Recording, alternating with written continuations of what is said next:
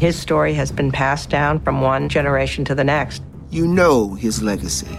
By the time Lincoln comes into office, 7 states have seceded. Lincoln's immediately tasked with trying to preserve a union together that is already falling apart. You know his words. It's this tiny little speech. It's 272 words, yet it distilled all of the truths that he'd been thinking about. But there's something deeper than what he did. It's about who he was. Now meet the man. Lincoln grew up in poverty. He's living proof that Americans can rise from obscurity to power. Touched by tragedy. Lincoln put his head in his hands and simply began to sob. My boy is gone. My boy is gone. Forged by crisis. He says, if there is a worse place than hell, I am in it. And bound by his beliefs.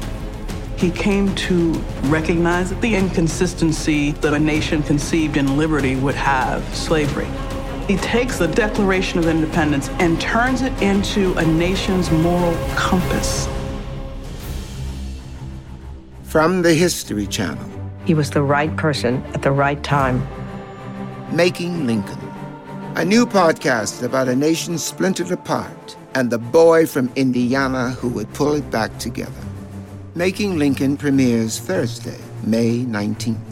Subscribe, rate, and review wherever you get your podcasts.